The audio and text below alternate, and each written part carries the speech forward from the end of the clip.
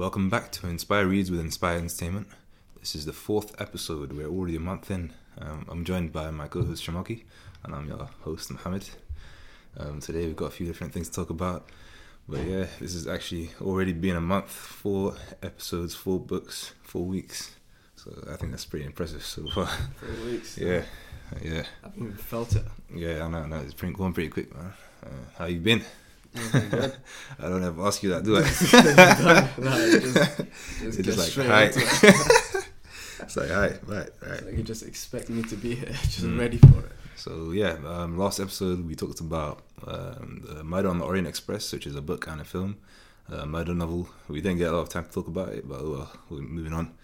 The show must go on, and this week we got a different book that we're going to read, but we're going to start off with a little bit of a challenge first, just to loosen up our tongues and get to it a little bit. Black people don't read. Reading is fundamental. Get a book, man. Get the great stories. The great thing about reading is that it broadens your life. So this week we're going to do a little bit of a challenge, just a little creative storytelling challenge, and we're going to try and make that routine, hopefully, and we'll do other different challenges. So for the first one, I decided we'll do a little video game challenge. If you were to make a video game, what would it be about? Like, I'm gonna give you 1 minute 30 seconds to pitch your idea. Say it to me. I Go for honestly it. think this would be the best. I'm not even just saying that. Sorry, said it. Right, go for it. Alright, so basically, you know how everyone's into like role-playing games, Yeah. right? People like to have a character which they customize and Yeah. get gear for and stuff like that. So basically, you choose the character to be in a certain world on a map, so like a certain tribe, like Okay. you know how Skyrim does it. Yeah. This is basically loosed off Skyrim, innit? Yeah. So you've got different races and whatnot, and then That's within it. each You just realized that you said basically loosed. You meant to say Nah, loosely based, but I loosely continue. based, but hey, you know what I mean? It happens, man. I continue. And then so you've got like all these other races, and within our race there's like 3 classes. Yeah. There's Okay. the broke guys, Yeah. there's the middle guys, Yeah. and then there's the royal Rich guys. boys. Yeah. Yeah. So you can Rich choose gang. which you can choose which side you want to come from. Yeah. And then if you're coming from the poor people, then you're in amongst the thieves and stuff like that, and you have Okay. to work your way up. Okay. So really and truly, there is no like major storyline. It's there. You're in this world from a certain class, and it's how you want to go about it. So if you want to start real poor, Yeah. then like work your way to becoming king. Yeah. Then you can, because most games don't give you that option. Like for example, Skyrim, you can't actually become the Jarl. Yeah. You can only become this, like you can become better than him, like Yeah. as in strength wise, but you can't actually be him. Like a leader. Exactly. So this one here, or if you want to start from the royals, you can, and then dictate the way you want things to go down. Yeah. So it's like strategy plus role playing game plus like something else. That sounds pretty good. I'm not gonna lie. Man. When's it coming out? Yo, investors, if there's any sponsors out here. Come on, man. Cause whoa, you've thought about it a bit, haven't you? Yeah, I have. I've been thinking about this for a while. Swear. Yeah, literally. I even Yeah. drew a map. True, Yeah, it's investors all out here, man. Yo, I gave him like I hinted at the video game challenge, and yeah, this guy said he's got a best idea. I was like, yeah, we'll hear it on the podcast. And now he's told me there's no way I'm beating that. I didn't think of anything as complex as that. I just thought. You thought I was gonna say I thought I want to make a game like or nah. something? Nah, I thought you'd be complex in it, but I didn't think of it through myself. So I was like, yo, I want to make some basic. I want to make some basic mobile game, some temple run thing. You know me when I was younger, I used to like running a lot. When I was in primary school, I was that kid that was always just running around like at break Weird time. ones that just ran in circles. Yeah, at break time, I'm just there running, doing laps to the playground. Like, Was yo, there a need for it? Yeah, I don't know. Did you man. just do it? Yo, just the energy needed to be it needed to be used somewhere. Lord knows it wasn't being used in the classroom, but yeah. So my video game, Okay. I was thinking a similar thing, like open world RPG sort of thing, as in you play with different characters, all these different races and whatnot. But yeah, I didn't think of that through. I'm not gonna lie. I just thought guys are gonna be running around with knives and stuff. I don't know what would be the ideal game. I think something that would allow different genres to mix, like sports and stuff. Like, I've always wanted a game where you can just do everything and you can go into different houses and like there's furniture and everything. Like, you know them games that you can customize your house and stuff. It feels good, doesn't it? You come home, you're like, oh man, I did this. Yeah, one of those games, but also mixed with like sports and stuff. Like, if you wanted to, you could go to an arena and you could play like a little bit of Quidditch. Why not? Yeah, throw it in. Yo, when you watch Harry Potter, did you ever want to play Quidditch? Of course you did. Everyone did. Yeah. Like, yo, I wanted to catch that snitch, man. But yeah, people are really catching snitches though. You're pretty Bobby, man. But yeah, so I just think a game like that where everything is combined, I think that would be really interesting. And if you could slap my idea into yours, oh boy, that's the game of the century right there, man. You also have a game-changing way of combat. Yeah. You know how it's usually like R2 and stuff like that. But imagine what console you putting yours on? The Wii. The Wii, nah, it's got to be PS4, Xbox, innit? I see virtual reality, fam. Yeah. So having the analog sticks is like the arm. Yeah. So then if you like swing around like that. Oof. You know that is some revolutionary stuff right there. I'm liking it. Alright, so Sony, holla at your boy. But yeah, I think that I'll make if you've got any like similar challenges you like us to like try and have our hand at, yeah, we'll try to think of some as well. But yeah, I think it makes for a bit more of an interesting section in the podcast. And it adds a little bit of dynamism in it. But yeah, I think dynamism, mate. Okay. Oh, you're trying to catch me slipping. Go and get you. But I said dynamo or something. But yeah, I like that idea, man. I think you should try and get an investor or something. If you don't ask, you'll never receive, mate. But yeah. All right. So this week we're going to the book now. This week we picked a book called The Book Thief, and it was just one of the random books on my book list, which is ever growing. I've probably got like 100 books on there now. Just people just randomly sending their recommendations in, which is very much appreciated. But I think I've got enough books for a lifetime now, to be honest. Really? Yo, you've seen half of my book list now. That was off. Yeah, that was off. Yo, it's growing like every day. But yeah, I was just scanning through it, and then I saw The Book Thief as the title, and I was like, yo, that sounds interesting, you know. So I just decided we'll go for it. And yeah, like first impression. I mean, after reading it all, I really enjoyed it as a general impression for myself. But yeah, it's a book that was written by an author called Marcus Zusak. That's a little tongue twister there.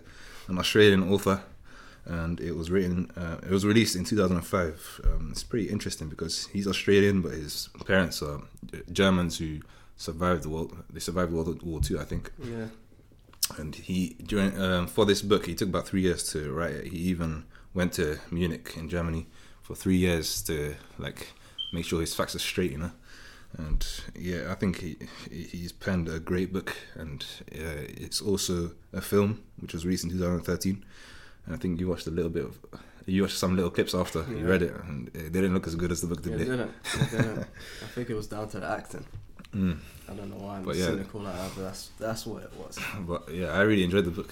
What would you say your general impression was of it?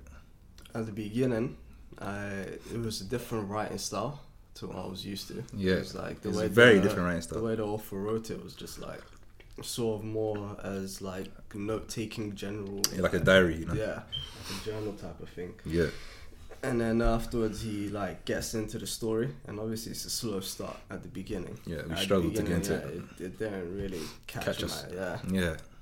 I think towards, well, we won't get into it just yet, but the middle part that's when I proper started getting into the book. At the beginning I was just struggling to keep going. But overall though, overall, just give it overall it was a good book. Yeah. For me, it was the best work we've done in the podcast so far. For me. Yeah, so I think it has all these different elements like emotions, intricate writing, all these metaphors, the way it's written. It's a different style that you don't normally see in general books. Like, how many books have I read? Like, this is the first time I've seen something like this. And the way that the writer narrates it, I think it is a very nice touch, you know. And you don't see that anywhere else. I've never seen that before, something like that. I think for me the best one is the Kite Runner. It's the end, yeah. So, yeah. If the end was as good as this end, then it would have been the best one. because I don't know, I found it a lot easier to just like it was an easier read. It was more digestible. You don't even know how many just literally just keeps you going on. Also, this one here, you actually have to like try to catch the metaphors and all of this stuff. Yeah.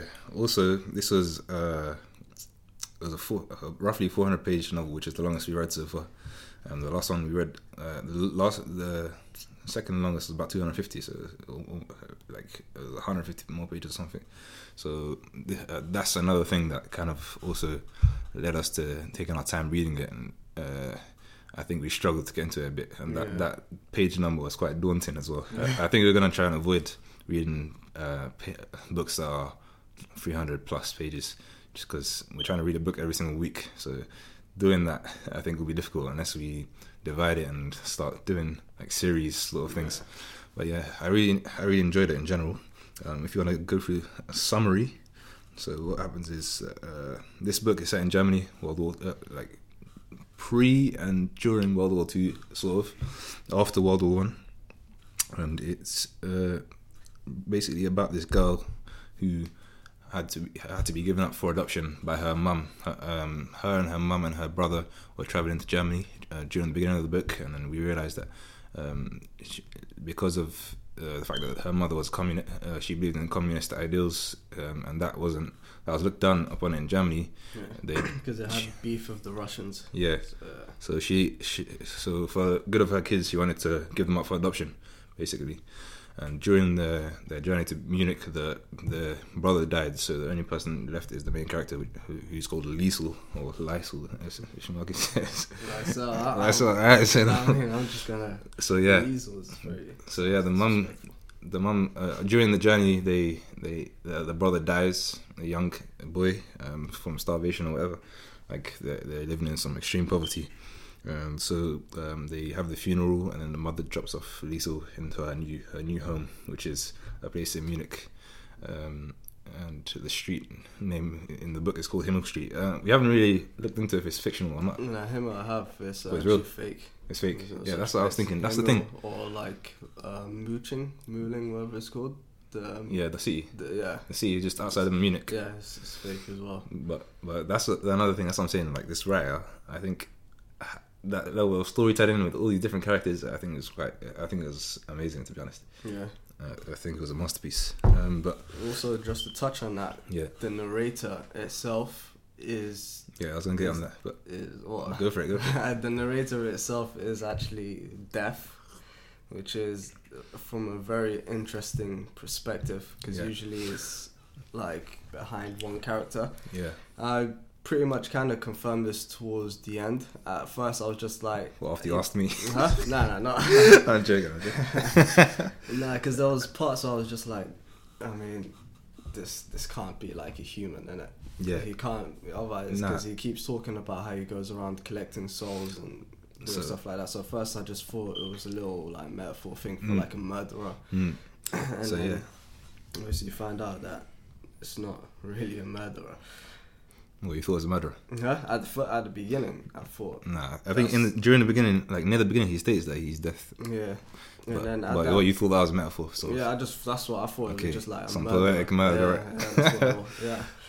And at the beginning part, just when you mentioned that they had the funeral, that's when the death starts his narration. Guy, he basically calls her the book thief, because she takes she steals her first ever book, which is what's it called? So at the funeral, Funerals Guide or something. At the funeral of her brother, her and her mother are there, and then she noticed that one of the funeral directors, or one of the people that had dug the grave, who was an apprentice to the undertaker or whatever, had dropped his book, which is quite weird. The book was called a guide to like the best grave digging or something, like a successful grave digger. Like that's some next level entrepreneur right there. But so that was her first book. She didn't really steal it. The guy dropped it. She picked it up and she got to step in. Some people might say stealing, but for a young kid, they don't really think about that. So I think around that time she was around 10 years old, wasn't she? Yeah. Before she got, so they adopted her around 11 years old, and then it's going throughout like her childhood to like 16. But yeah, in terms of writing style, as I was about to get onto that, but yeah, Shamaki mentioned that the narration is in the eyes of death, as in like death himself. Yeah.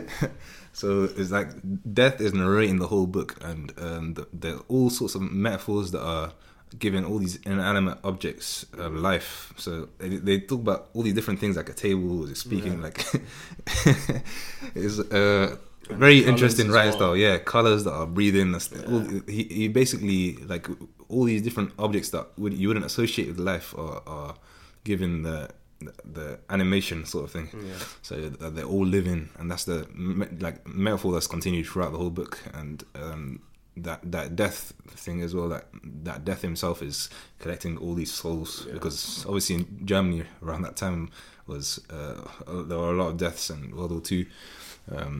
So he's sort of saying how active he was. So he's always been around the book thief, and he's always like he's aware of everything that's happening.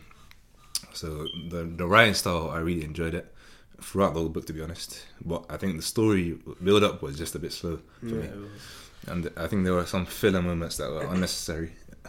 But yeah, we'll start from the beginning. After she gets adopted by a family called the Ubermans, if you want.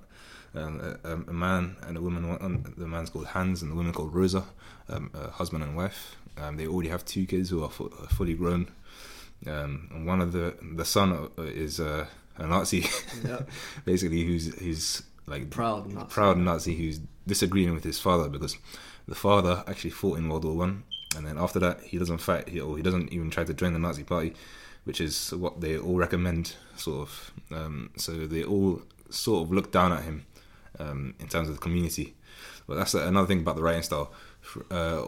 Every single character on Himmel Street, he gives, like, all these different houses on the street, he gives them names, he gives them personalities, he gives, like, every single one is different. Like the area is alive. The area is alive. Yeah, isn't just the main characters and where they live. And I think that's great, because it gives you more of a connection to them, whatever action they take, whether they live or die. And so the dad, Hans Zimmermans, his job is a painter, so he's not like an artist. He's actually a guy that goes around painting people's houses, which is a big thing throughout the whole book, because it relates to a lot of things. And he also plays the accordion, an instrument, and he basically gets paid for that, but he's on very low pay. And his wife, she goes around washing people's clothes. Did I say clothes? She goes around washing people's clothes for money, and she's got like a clientele throughout the street, basically.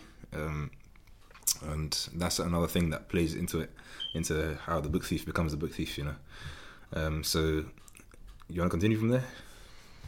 Yeah, so actually, just to touch up on the point, he doesn't actually, it's not because he doesn't apply for the Nazi thing, it's because he did, but they didn't accept him. They had him on the waiting list. Yeah, because they thought he was a coward, sort of. Because they mostly thought that he was a sympathizer. Yeah. He drew a sympathizer, so... Even his own son said, if you're against Hitler... if you're not with Hitler, you're against Hitler. Yeah, and as far as I can see, you're against Hitler, so you're against me. So his son sort of like breaks up the family like that. Yeah. Right. So at this point here, we might as well get into like the characters of who like Hans Huberman is and who... his wife is, because they're like focal to the main character, which is Liesel or Liesel. I'm just gonna say Liesel because that's how I think Germans say it. Just made that up. Okay. That's what I said earlier, but go. Yeah. So basically, so Hans Huberman is he's a very tall guy. That's how he's described. A very tall guy with like silver eyes. Yeah. And that's the one who the little girl relates to the most. Yep. Because the woman Rosa, she's like a very loud woman who swears a lot. Strict. Yeah. Can I touch on something? It's really tough love, huh? Go on, yeah. Alright, so after she saw her own brother die, the main character Liesel saw her brother die, and she doesn't really recover from that. Obviously, for a kid, that's a very traumatic experience. So, like the first night she gets adopted, she's very reluctant to leave. She's very reluctant to enter the house, and she can see that her own living mother has like given her up for adoption, and you can imagine how that is for a child.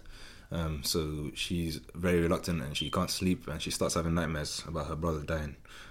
So that's when she starts building up the connection with her new stepfather, Hans, because he hears her screaming and having nightmares and crying. So he comes and he sits with her throughout the whole night, and that's an interesting thing, because you start seeing how caring he is from the get go, and he's like, everything that he says seems to be just the right thing to say, you know, not too harsh, not too soft, and you can see that he's a very comforting character. And also, so basically she's not someone who's able to like read and write, and he basically then starts reading to her, like about her, so like, she's illiterate. Book, and then the book which she has is the grave digger one. So and so from that, like he starts to think like maybe she's a bit, you know what I mean, like, cause why does she have like a book about graves and stuff like that? So then he obviously then finds out that she actually doesn't know what the title is, or she doesn't really know how to read and stuff like that. So then he takes her to the basement to start teaching her how to read. Let me just give a bit of background there. Yeah, what? So, go on. So, one of her, she picks up that book, and she basically, because she has nothing, so why not pick it up? Why not pick it up? And then when she's at the house, she hides it under her mattress, basically.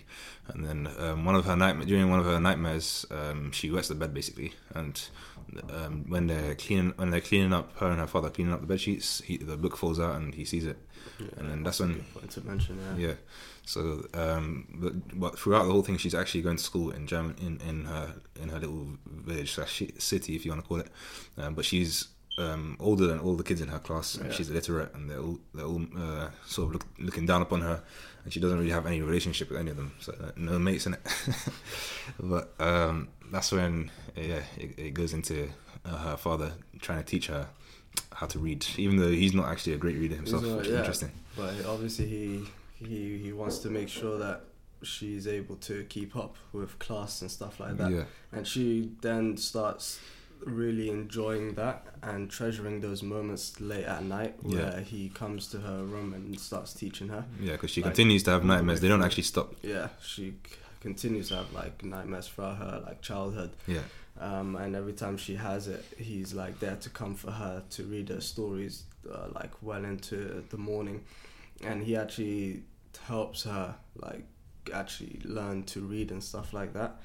And then that's when she starts to go on like a spree of stealing books.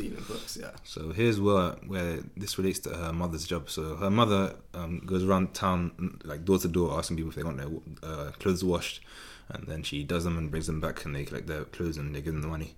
And one of the clients of her mother is the mayor of the city, and he's got a mansion. He's living in a lavish lifestyle, and his wife's the only one that's like constantly staying at home.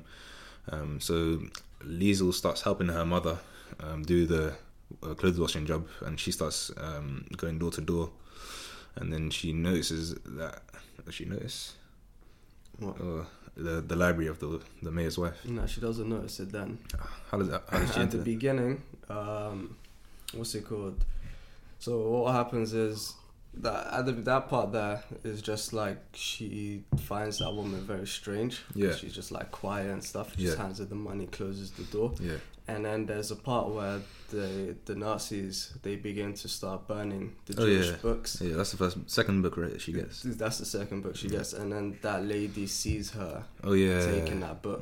And so she invites her into the house. So the next time that Liesl goes to the house to collect the washing, she's expecting her to like call her husband, which is the mayor. Like she might get arrested. She's proper nervous before she goes there. And so I just touched on that.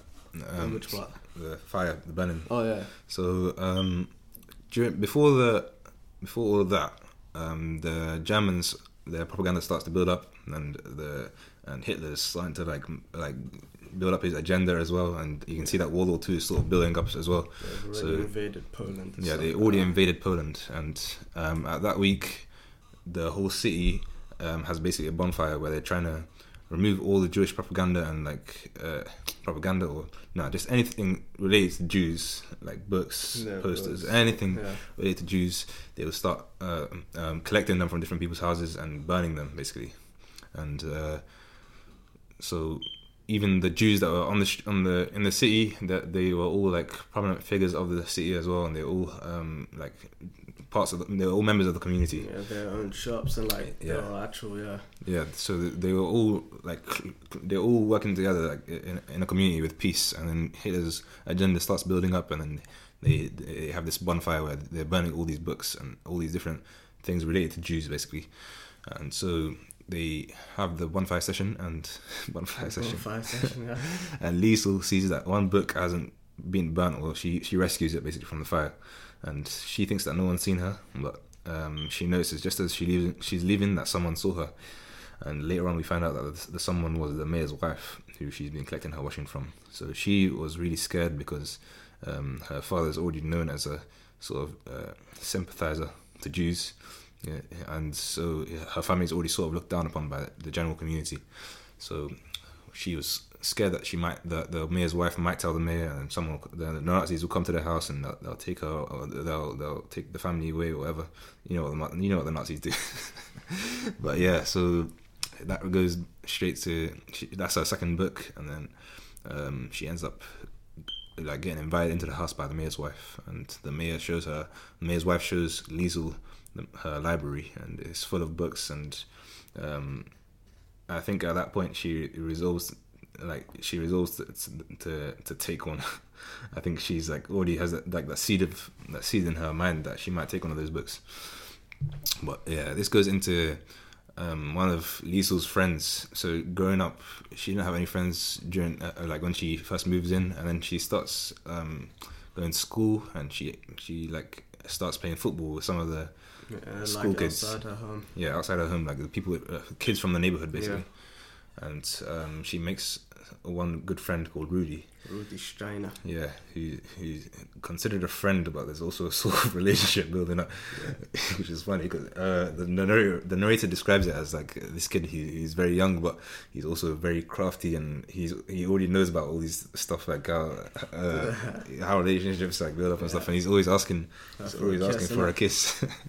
To get in there. Yeah, and it's funny also because he's known as a little maverick as well, a little random character, because when there was the Olympics in Germany during, was it 1930s?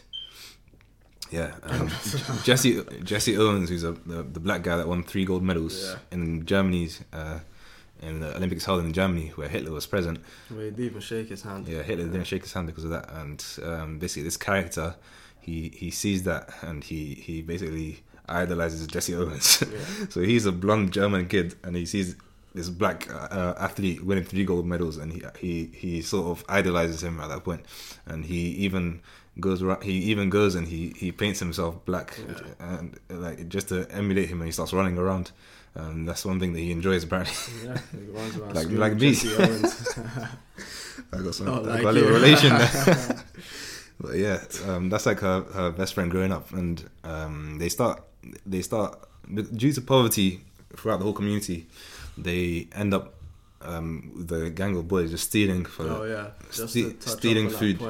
That's when at this point here wars starting kicked to off. Yeah, and the Germans and the Nazis and stuff, they have to start rationing their food. Yeah. So there's this scene where it's Christmas time, and Hans Huberman, who's the adopted father of Liesl, actually sells off I don't know how many cigarettes, but quite a few, to get her 2 books.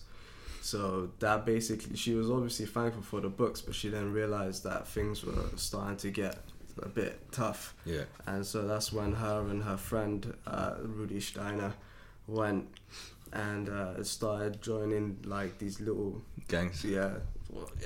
Gangs, you could say, who go around basically stealing from farmers, getting all sorts of food, and then splitting it up amongst them. Yeah.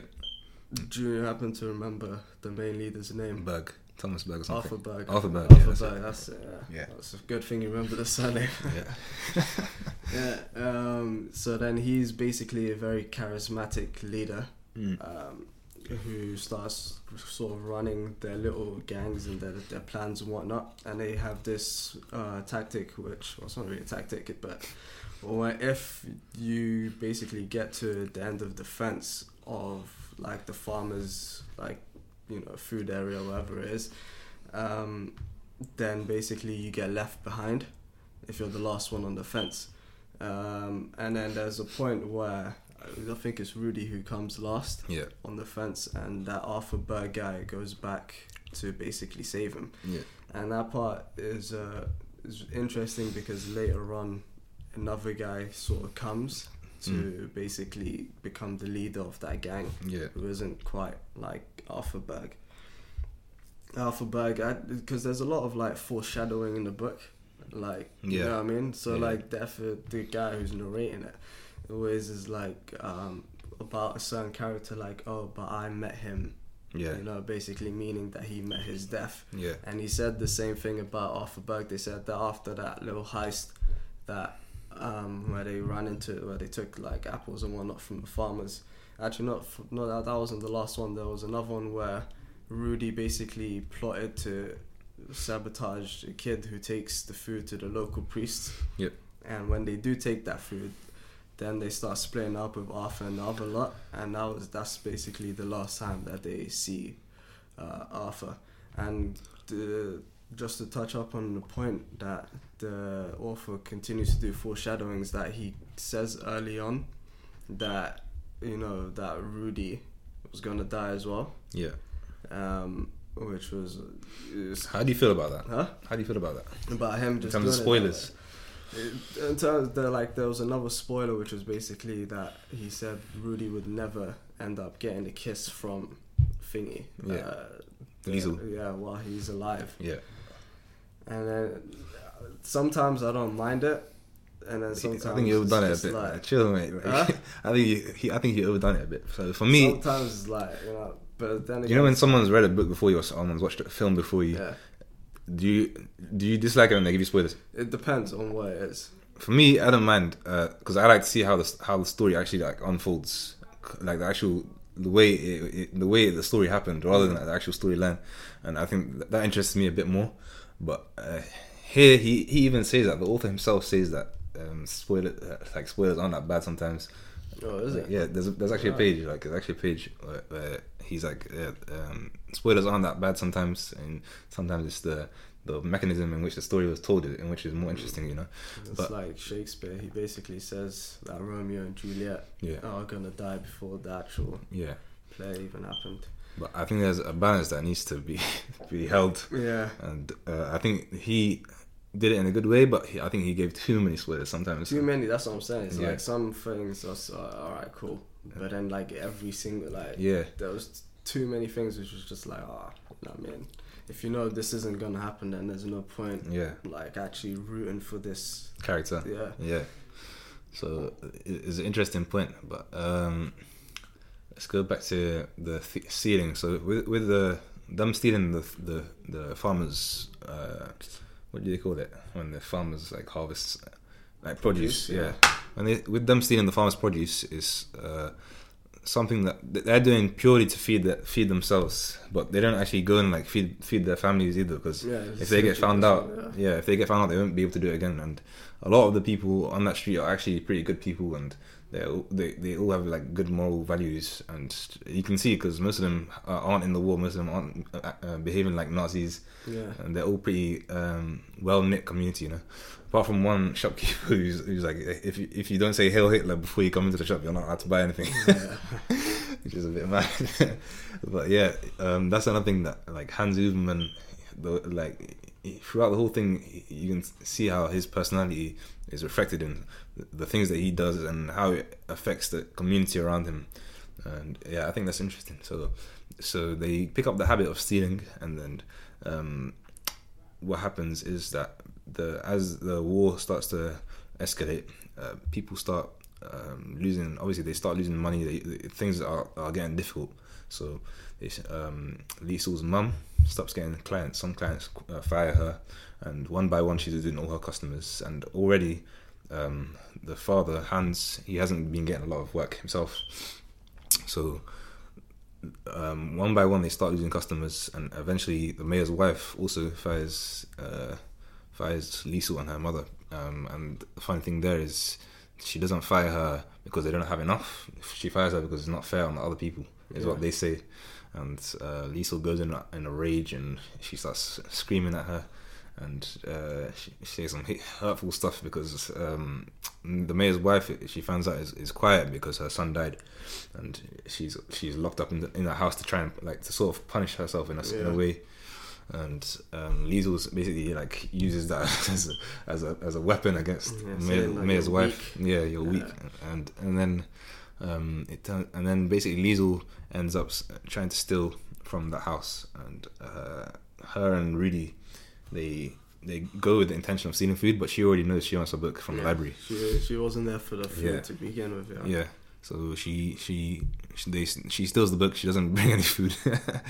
And Rudy, because he likes her and he's cool like that, he doesn't really mind. He's like, all right, man. And he's always starving himself in it, so he's used to it. So that's really interesting because the mayor's wife notices. They think that she doesn't notice, but she notices, and she continues to leave the window open. Next time she does come, she leaves a note inside the book. Yeah. Basically saying that, this is after she's stolen quite a bit, actually. Yeah, 2 books she's stolen. And she basically leaves a letter saying that that I know you've been doing this. I've been seeing your footprints. Yeah.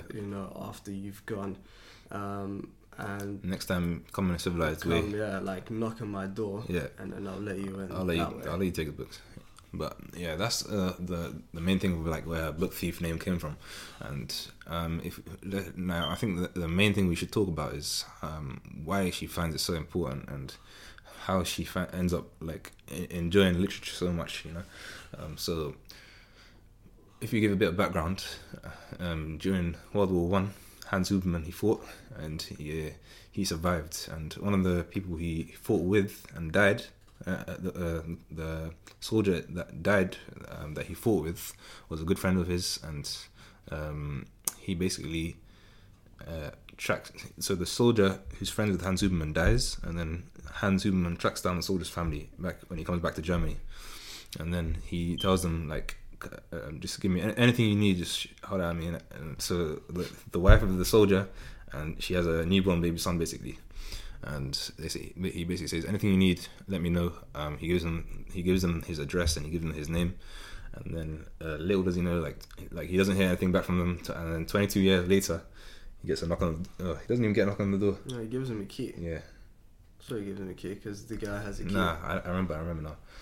Remember the guy that was helping the Jew? He found Hans Huberman, and then they arranged for the travel. So Death, the narrator, starts narrating about another character who's called Max. What's his name? Vandenberg or something. God knows. And he's basically a Jew who's hiding. He's in hiding, and he's got nothing. He's living on the streets, and he's living off scraps. And he's relying on one guy to come and bring him food and bring him news of something that we don't know about just yet. Yeah. But and we find out that it's a train ticket to Munich, and that guy, we found out later on that he's friends with the Jew. And he's a German, but he's friends with the Jew, and obviously they can't be seen together. If he gets seen, both of them are probably going to get killed. Yeah. And so he's doing it in a very infrequent way, so he's trying not to be suspicious. And eventually, the Jew called Max Vandenberg, I think it's called Vandenberg, he manages to get a train ticket to Munich, and he finds Hans Huberman. And then we find out that this Jew was actually the son, that little boy that we mentioned earlier, the son of the soldier that died alongside Hans Huberman in World War One. And he's bringing that letter saying, if you need anything, let me know. And we found out that guy, he's because obviously the Jews were getting persecuted, then they were getting killed, taken to gas showers. What do they call them again? Gas chambers. Gas chambers, yeah. So gas showers. Yeah, but it's because death himself was narrating that all these different Jews were getting cleansed by like showers, and he's collecting their souls, all these different like groups of them, and he sort of describes how quickly they die, and just in, out, and then the next one's in, out. Yeah, so death is like really making, or the narrator is really making the point of emphasizing how the Jews were persecuted, and how they died, and how inhumane the Nazis were throughout the whole book. And I think that's really interesting. It's quite sad to see, which is, for me, it was more touching than the character, the emotions that you feel in the character, you know, because this is like a mass genocide, like a madness, and like the way he describes it is just very detailed. Yeah, of course, and the way it does it as well is just like, you can tell that the Germans, they don't really care. They don't value them as human beings. That they're just like, literally the way, I think the way he says shower is a very interesting way, and also like fits in. Yeah.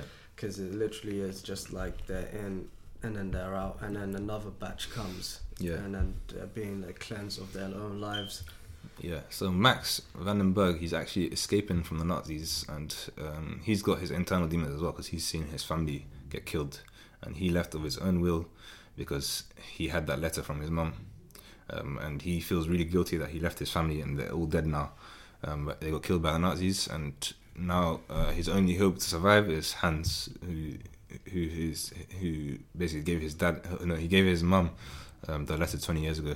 Yeah, that's basically the middle part, I would say, of the book. Yeah, and that's when I think that's when it starts grabbing your attention, and it gets really interesting, and like tension starts building up. Because now they have a Jew in their house, which basically means that if they get caught, then everyone goes down. Yeah, just the Jew, Hans, Rosa, the girl, everyone. Yeah, just to remind them that they live in Munich, like central, like the capital of Germany, and Bayern Munich. Yeah. They live bang in the center of Nazi Germany, and any like Jewish propaganda, or anything, any sympathizers, they were persecuted as well, just the same as the Jews. And the fact that this Jew, it comes straight like to their door in Munich is mad. And like, if he's seen in their house, they're all gonna get killed basically. And the first night that the guy comes, Hans like makes it very clear to Liesel that you can't tell anyone about this, because the Jews themselves, they were scared of children, because the children were basically snitches. And he was wary of Liesel. He was probably thinking like she's getting educated by these guys, so if she wants, she'll probably tell.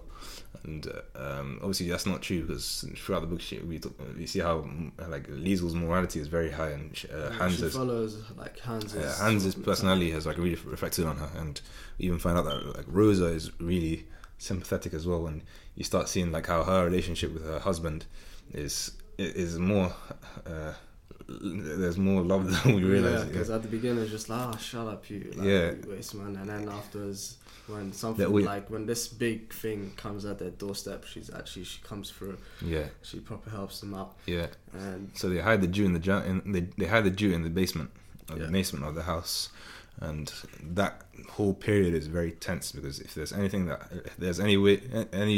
like notice of him, then they're all gonna get killed. And the problem is that the basement's very cold as well, and if he goes upstairs, then they basically can't be suspicious, so they have to leave all the windows open.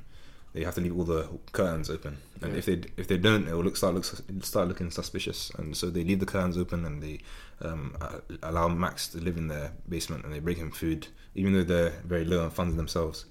And that whole period is just very tense. And there's even a period where the Nazis start going house to house to check everyone's basements to see if it's suitable enough to be a bomb shelter. Yeah. And Liesel really comes through by using her wits to warn her parents before it happens.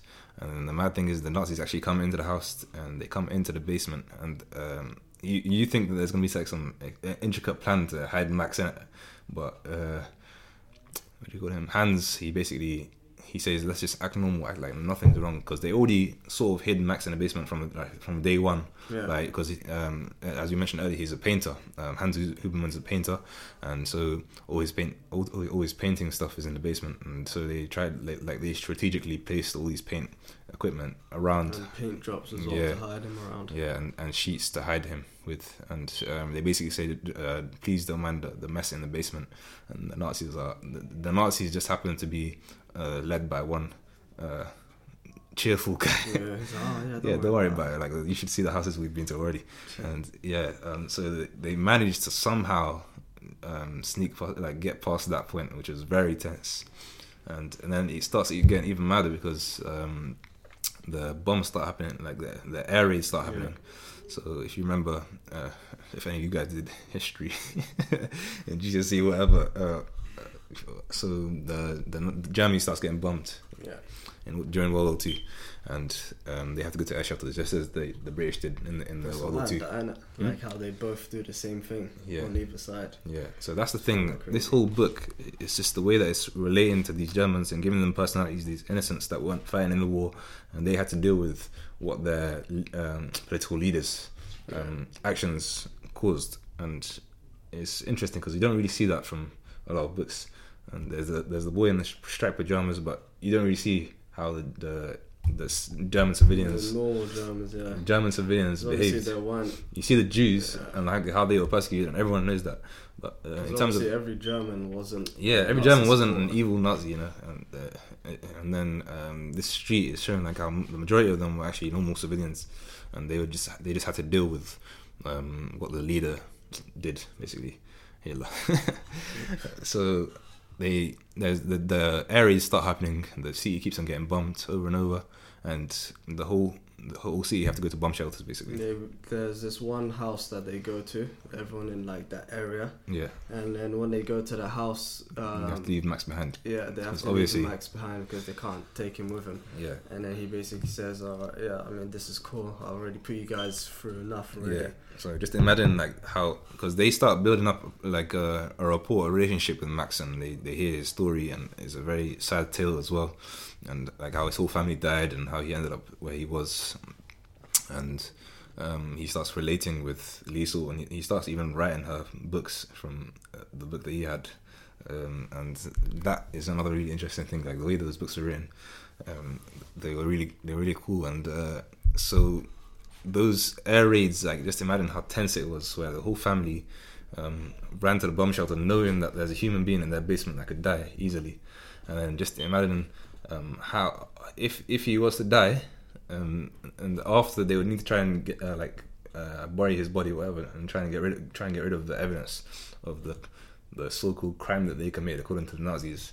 And that's another point of tension. And that whole middle part of the book is very interesting and suspense-filled, and I really enjoyed that part. And then there's a part where in the bomb shelter, where everyone's panicking and stuff like that, she then starts reading a book, and then her friend is in there with her, the Rudy guy, and then he starts getting people to like quieten down, and then everyone starts listening to her, and that's when, because obviously at that point she's able to read. Yeah. And then when she goes back, her dad tells her foster dad tells the Max guy about what she did. Yeah. And then that inspires Max to write another book, which is the Word Shaker, which obviously we'll get to towards the end. But when they go back to the house, they basically Max is like, I'm very sorry. And they're like, for what? And then he says that when you guys were out, that he went outside to look at. He didn't go outside. He opened the curtain a little bit to just look outside, because he hasn't seen like outside in 13 months or something. Yeah, in crazy long. And he was like, the stars were like blinding. So that just like goes to show like how much struggle he went through. How very light he must have got. And that's another thing that I want to talk about, like in terms of him living in that basement, and like his only hope was Hans to continue living. And like when he's telling his story, he's talking about how traumatic it is when he's escaped but his family's being killed, and now he's just to live, he's putting other people in in danger. Like he's actually asking them to risk their lives for him just to continue living. And that's another thing. Like, does he see a future for himself at this point? Like how would he get out of that, or are they just waiting it out for the war to stop? That's what it is. Yeah, exactly. So like he's just living for the sake of it. Yeah, literally, he is. And he's putting the Huberman family in danger as well. But they're, as you can see, they're very nice people, and they're giving him everything for free. They're not taking anything from him back. It's not like he can just go outside money or or anything like that, or just like take a train going anywhere. Yeah. Because wherever he goes in Germany, he's gonna get caught. Yeah. And towards the end, they start having Jew parades where the Nazis start marching the Jews through the streets to show that to show that they've captured them, and like show that how they should be treated towards the gas chambers as well. Yeah. So that everyone knows like where they're going. Yeah. And they're just looking at these guys who like have their cheeks like swollen and just like they look hollow and like proper just like beating down human beings. Yeah. And then that's when the narrator, he basically says that because the way he writes the book is every like few pages or whatever, he writes like these little bullet points. So he says this is like the mistakes that Hans made. Yeah. And one of the mistakes that he made, which was like 3 consecutive ones. The first mistake. It's questionable though, if you want to call it a mistake though. Yeah. But go for it. So basically what we're on about is that there's this Jew that is walking by, and then Hans, because he can't bear it anymore, he brings out like a bit of bread and he gives it to one of the Jews that's getting persecuted. Yeah, to the Jews. And then he gets seen, he gets beaten, he gets whipped. But while he's getting whipped and beaten, he's panicking because he's basically saying like, what I've have I messed done? up, because now they're gonna think I'm they're a gonna Jewish come for me. supervisor. Yeah. They're gonna come to my house, they're gonna check the basement, they're And gonna Max, find Max. Yeah, and they were all done. Yeah. So the next mistake or whatever was basically that he took Max out his house. He basically said that you can't. I don't think he took Max out. Well, he had to. I think Max, he told what happened to Max, and Max volunteered because. I think maybe he gave him a chance to volunteer, but he basically he knew he couldn't stay there any longer. Hans knew that he couldn't keep him because that's why. No, I know that, but yeah. I don't think Hans would ever kick him out. Even no, he wouldn't. Unless he did that, he would have not kicked him out. But I don't think he even suggested. I think Max just left of his own accord because I don't think that's it. I think that Hans basically sort of like nudged him on. You think so? Yeah. I don't think so. Do you think it says that in the book? Yeah, in the book, I don't know if it says that, but that's what I got from it. Okay. Because he basically started ushering. Well, he didn't physically usher him out, but he basically told him like, you know. He told him what happened. It's a peak situation right now. Yeah. Yeah, and he basically tells Max to bounce. In my opinion. I don't think he does, but. Well, continue. He just Max. I think Max volunteers because at that point he's like, I can't continue putting these people in danger, and he's finished the book that he wrote for Liesl. He's like, yeah, that's it. It's time to move on. I can't stay here forever.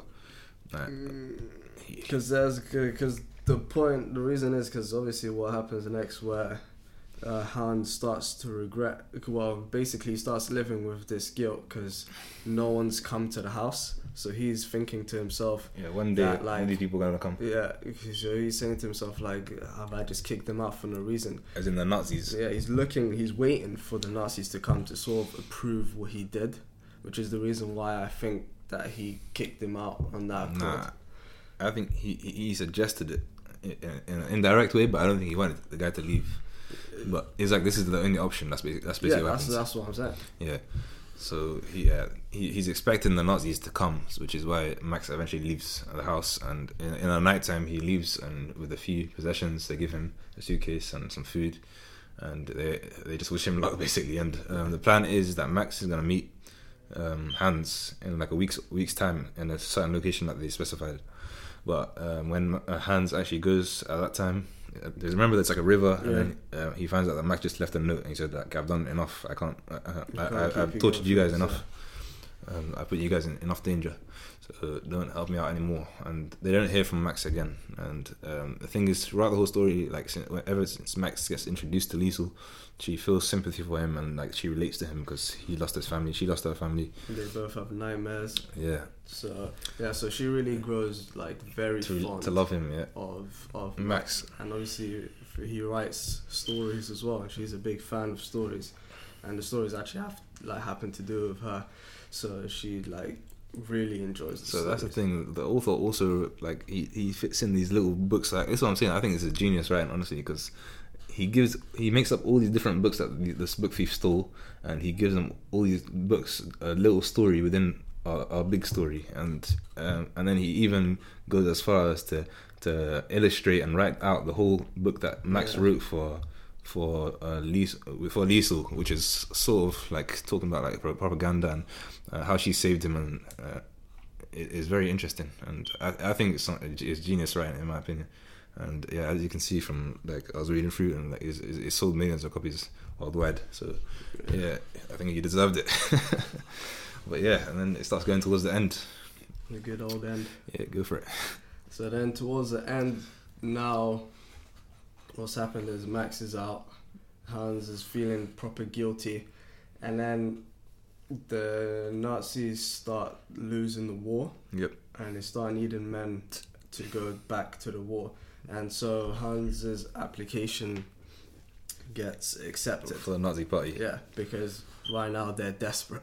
Yeah. And he basically then leaves to go to war, along with Liesl's next door neighbor, which is the Rudy guy's father. Yeah. He goes to war, but he actually had the option, because there was this period where the Germans were looking to make the ultimate human being. Yeah.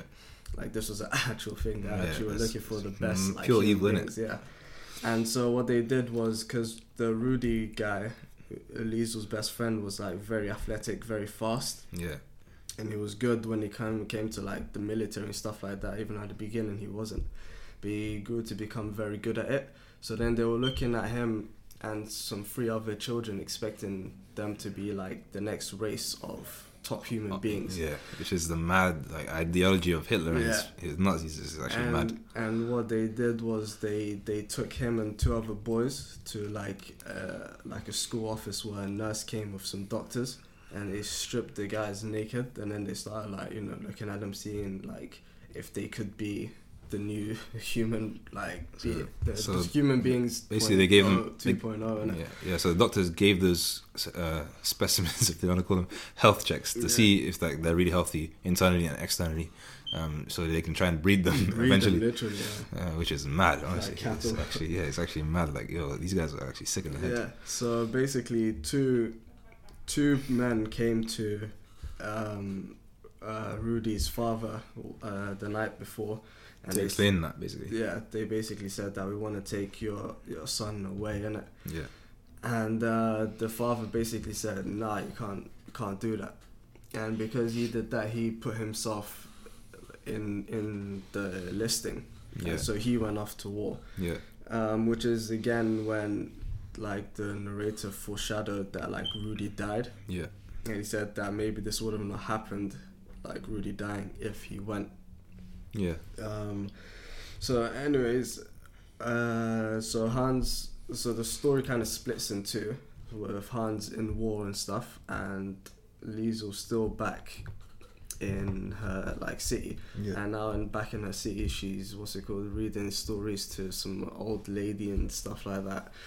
Not really much going on. I think towards the end it's just a lot of fillers. Yeah, just literally a lot of fillers. It's not like to take away from the story. I think what the writer is just doing, all he's doing is detailing how the civilians behaved during the war. Yeah, and that's all it was. To give more life and context. Yeah. Yeah, and then but for us, it's not that interesting because. So the interesting part is when like the dad is on the way to war, and then the train flips over.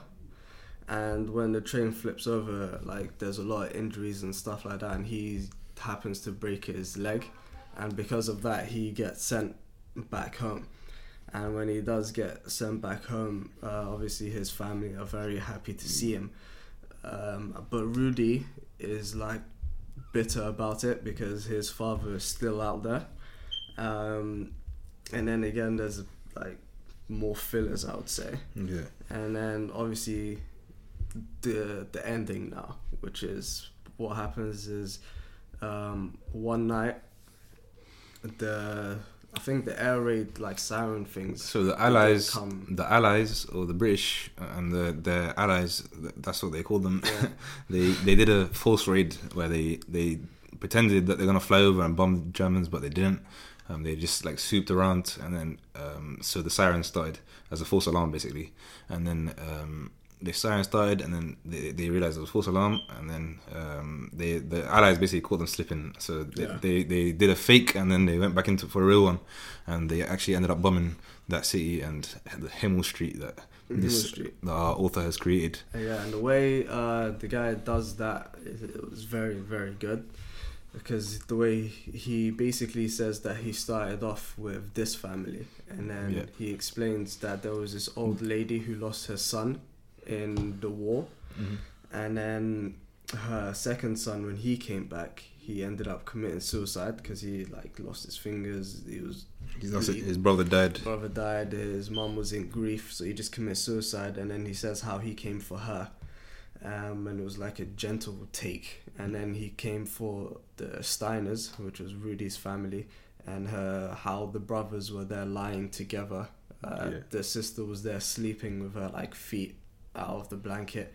How the mom was there with like this, like basically death is detailing how all these people were just like civilians, innocent that hadn't done anything, and they're just sleeping standard. And they just got their lives taken away just like that. Literally caught unaware. Yeah. And so he basically says that he then took Rudy's life. The other children kissed the mum and then took her life, which is obviously, I don't know what he meant by that. I think that's all just extra. Just extra stuff, just being fancy. And then he basically says then he came for the Hubermans. And then he kept saying, like the Papa, like Hans, like was a proper good guy. And then how he took his life. Then, his soul was light, and he didn't have any struggle. And then Rosa, how she was like mid-snore with her mouth open. And then he said that he actually lingered and looked at their souls. Like he doesn't do that for most, but because he says that he read The Book Thief. Which is weird, man. It's weird. Yeah, and then basically Liesl was in the basement writing The Book Thief. Yeah, so the reason why she was saved, she got saved, was because she actually started writing her own book after her father left the war to keep herself busy. She started writing the book, and the only place she felt comfortable writing was back in the basement where Max used to write, where she learned how to read and write. So basically she wasn't killed by the air raid, and then when she was taken out by the people the people out there, like survivors and stuff like that. She basically is looking around searching for like her parents. And then she sees, like her mum, or foster mum, lying down, like dead. Yeah. And her dad, who she can't look at, she brings his accordion and basically places it under his arm, and starts obviously weeping. And then she sees Rudy, who's there lying dead. And then obviously, because the thing was, throughout the book, Rudy would continue to ask her for a kiss. And then she's basically telling him, Rudy, I love you, all of this stuff, right? Yeah. And then gives him a kiss as well. I think it's just extra, but... You know what I mean? To make it a bit more romantic, The end wasn't that interesting for me. And because we already received the spoiler. We already received the spoiler. We knew it was coming, yeah. Yeah, we all knew it was coming eventually, but she survives and she ends up moving to Sydney or something. Yeah. So the question is, if he didn't say the spoiler... Yeah. Would it have, and it just happened, the bomb hit. Yeah. And they all died. I think it would be much better. Really? Yeah. But, basically, Liesl moves to Sydney, and I don't know if that's him, sort of relating that to where he's from. So the author's, like I said, he's Australian as well. So maybe he's relating that to that. Just trying to chuck himself in there. But maybe that's why he's trying to get his tail in, and I think it's a very detailed novel, and it's very intricately written, and I think there are a lot of genius plot methods, like plot techniques, you know. Yeah, and just to go back to, because there was a part where, you know, when she's over Rudy's body and she's telling him that she loves him and stuff like that. There's like he being like the narrator says, but nothing cared, because she's telling him that she loves him and all of this stuff like that. But obviously he's dead already. But the way he said, but nothing cared, like, I don't know, it was very powerful to me, because it's like literally nothing cares, because her parents are dead. Yeah. Everyone like that actually matters to her. Yeah. That those words would mean anything to. Yeah. Is dead. Yeah. The way he says nothing rather than no one is literally means like distant, like she's literally by herself. Yeah. And has nothing. So I was just like, damn, that got me there. Yeah. So for me, like the beginning, a very slow start, but I could see from the beginning that the writing was very intricate, and I enjoyed the writing, but the story was a bit slow to build up. The middle was amazing, and then the end for me was a bit bland again. But just in terms of like the spoilers, and I think how the balance of spoilers was abused a little bit, if I could say that. But but overall I really enjoyed the book, and if I was to give it a rating, should I say, I'd say like 8 out of 10. A high 8. A high 8. Yeah. 8.9. Better than all the other books that I read so far in this podcast. Yeah, I would say I'll personally say 7, because it was really slow start. Like I'm talking hundreds of pages. Yeah. Before it started actually. You know what? I think I'll give it a 7 then. 7, yeah, because I'll agree on that. A high 7. A high 7 definitely. And the good thing I liked about this book as well is, you know, like how I mentioned in the first podcast, like what George R. mentioned, that like the characters that are great characters are always like the best characters. That there are a lot of like great characters in this book. Like, you want to touch on that again? Yeah. Like, what does great character mean? So a great character is basically one which isn't like full good or full evil. Yeah. Like in Lord of the Rings, you've got like Aragorn with no bad bone at all in his body, and then you've got like the orcs. As human beings like, are awful, innit? Yeah. But yeah, as human beings, we can relate to those who have flaws and stuff like that. Yeah. And in the book, he's got everyone. He basically says that the consequence is that I'm always finding humans, their best and worst. I see their ugly and their beauty, and I wonder how the same thing can be in both. Poetry right there from Death. From like Death right there. Yeah. So I really enjoyed the book as well. I agreed with all of them points as well. Like I think every single character, he is showing how they are flawed, but they also have their high moral values. Even with like Rudy, the small thing where he started stealing bread, and then again foreshadowing, he goes, but then later on he would start giving bread, which he did to like when the Jews started coming. So he tried to he tried to copy what Hans did as well. Yeah. So as you can see, like Hans, like he done a lot of great things, and there's even a part where you know Kristallnacht, what it means. It's like in the Kristallnacht. Yeah, it's like a period where the Jews, like all their shops and stuff, like they got like basically their shops got destroyed and all the glass was on the floor, and then the air raids started happening, and because people have lights, obviously lights come out the windows, so the pilots can see that, so they can target that. So this is when Hans like really came in handy, and he really showed his moral values, because it's not a major plot point, but it just shows how kind Hans was, and in that he was a painter, so he starts painting people's blinds for money in the beginning, and then he realizes how like poor some people were, and he starts just like accepting anything, like people start begging them as well. And he even starts doing like painting people's windows for free, so just to conceal the light that's coming out, so those people can't be targeted by the air raids. And that's just another point of like how Hans was great. And in terms of him, he's not. I don't think he's much of a great character. I would say like he's more on the good side, a lot more on the good side. And even in World War One, I think in World War One is when he was a bit of a coward. Is what they're trying to say, and he was a bit soft, and he escaped with his life, and I think that's why he's always been good. Like, after that, I think he's compensated, because I think he feels that his friend in World War One died because he saved him.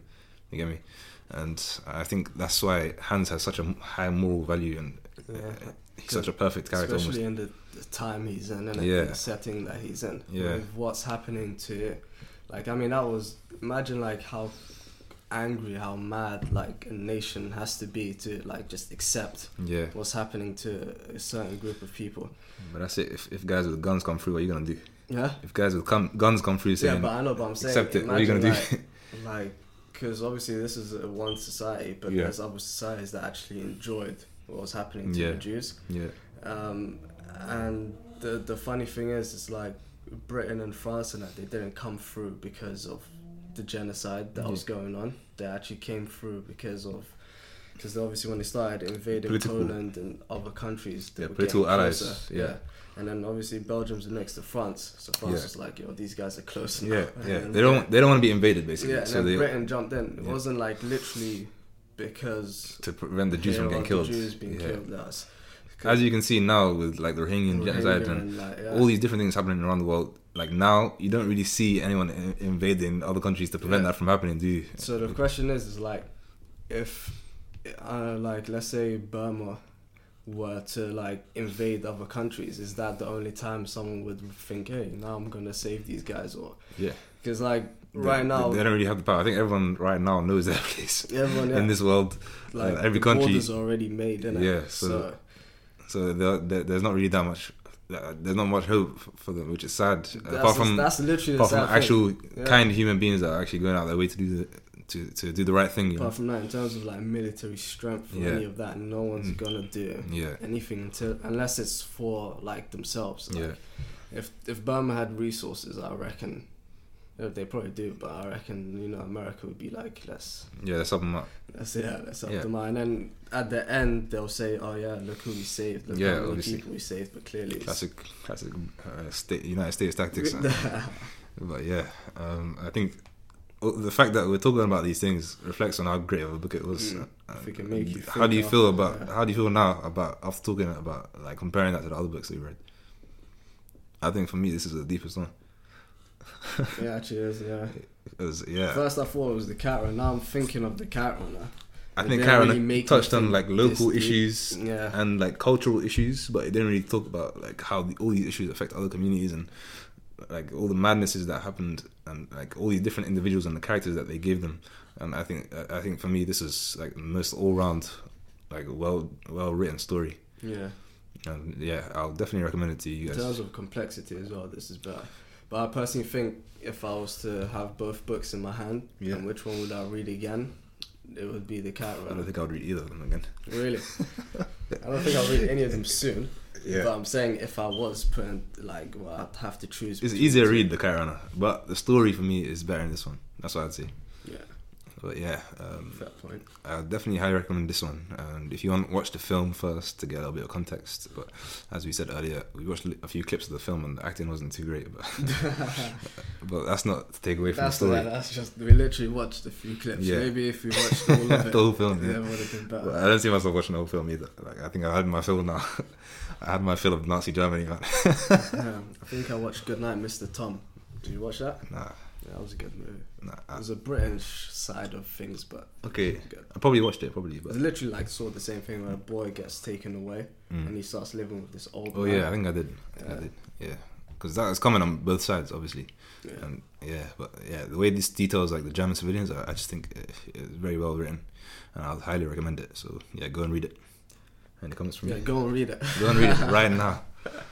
And I enjoyed this episode more than the last ones because I felt there was more to talk about, and the way it was written was so intricate that it gives you ideas for how you want to write as well. And it's not like a bland 8 like 1, 2, 3, 4, 5 like you can predict it. He gives you spoilers, but it's still very intricately written, so it keeps your attention in that regard, especially through the middle. But that's my thoughts on it. How about you? Closing thoughts. I really enjoyed the way that it was written because it was so different to anything I've ever read before. Obviously the details were complex. I just personally have the issue of the slow beginning because it literally took me days to get into it. I agree. I was on page 80 till like a few when days Max came and there was a bit of suspension. Then it was yeah, just that's like, when it started. oh, It kicked wow. off. Yeah, that's when everything was all coming in together and stuff like that. Mm. So obviously, then again, some people enjoy a slow start and getting into the world and getting the feeling. Weird people. I just want action, Yeah, bro. same.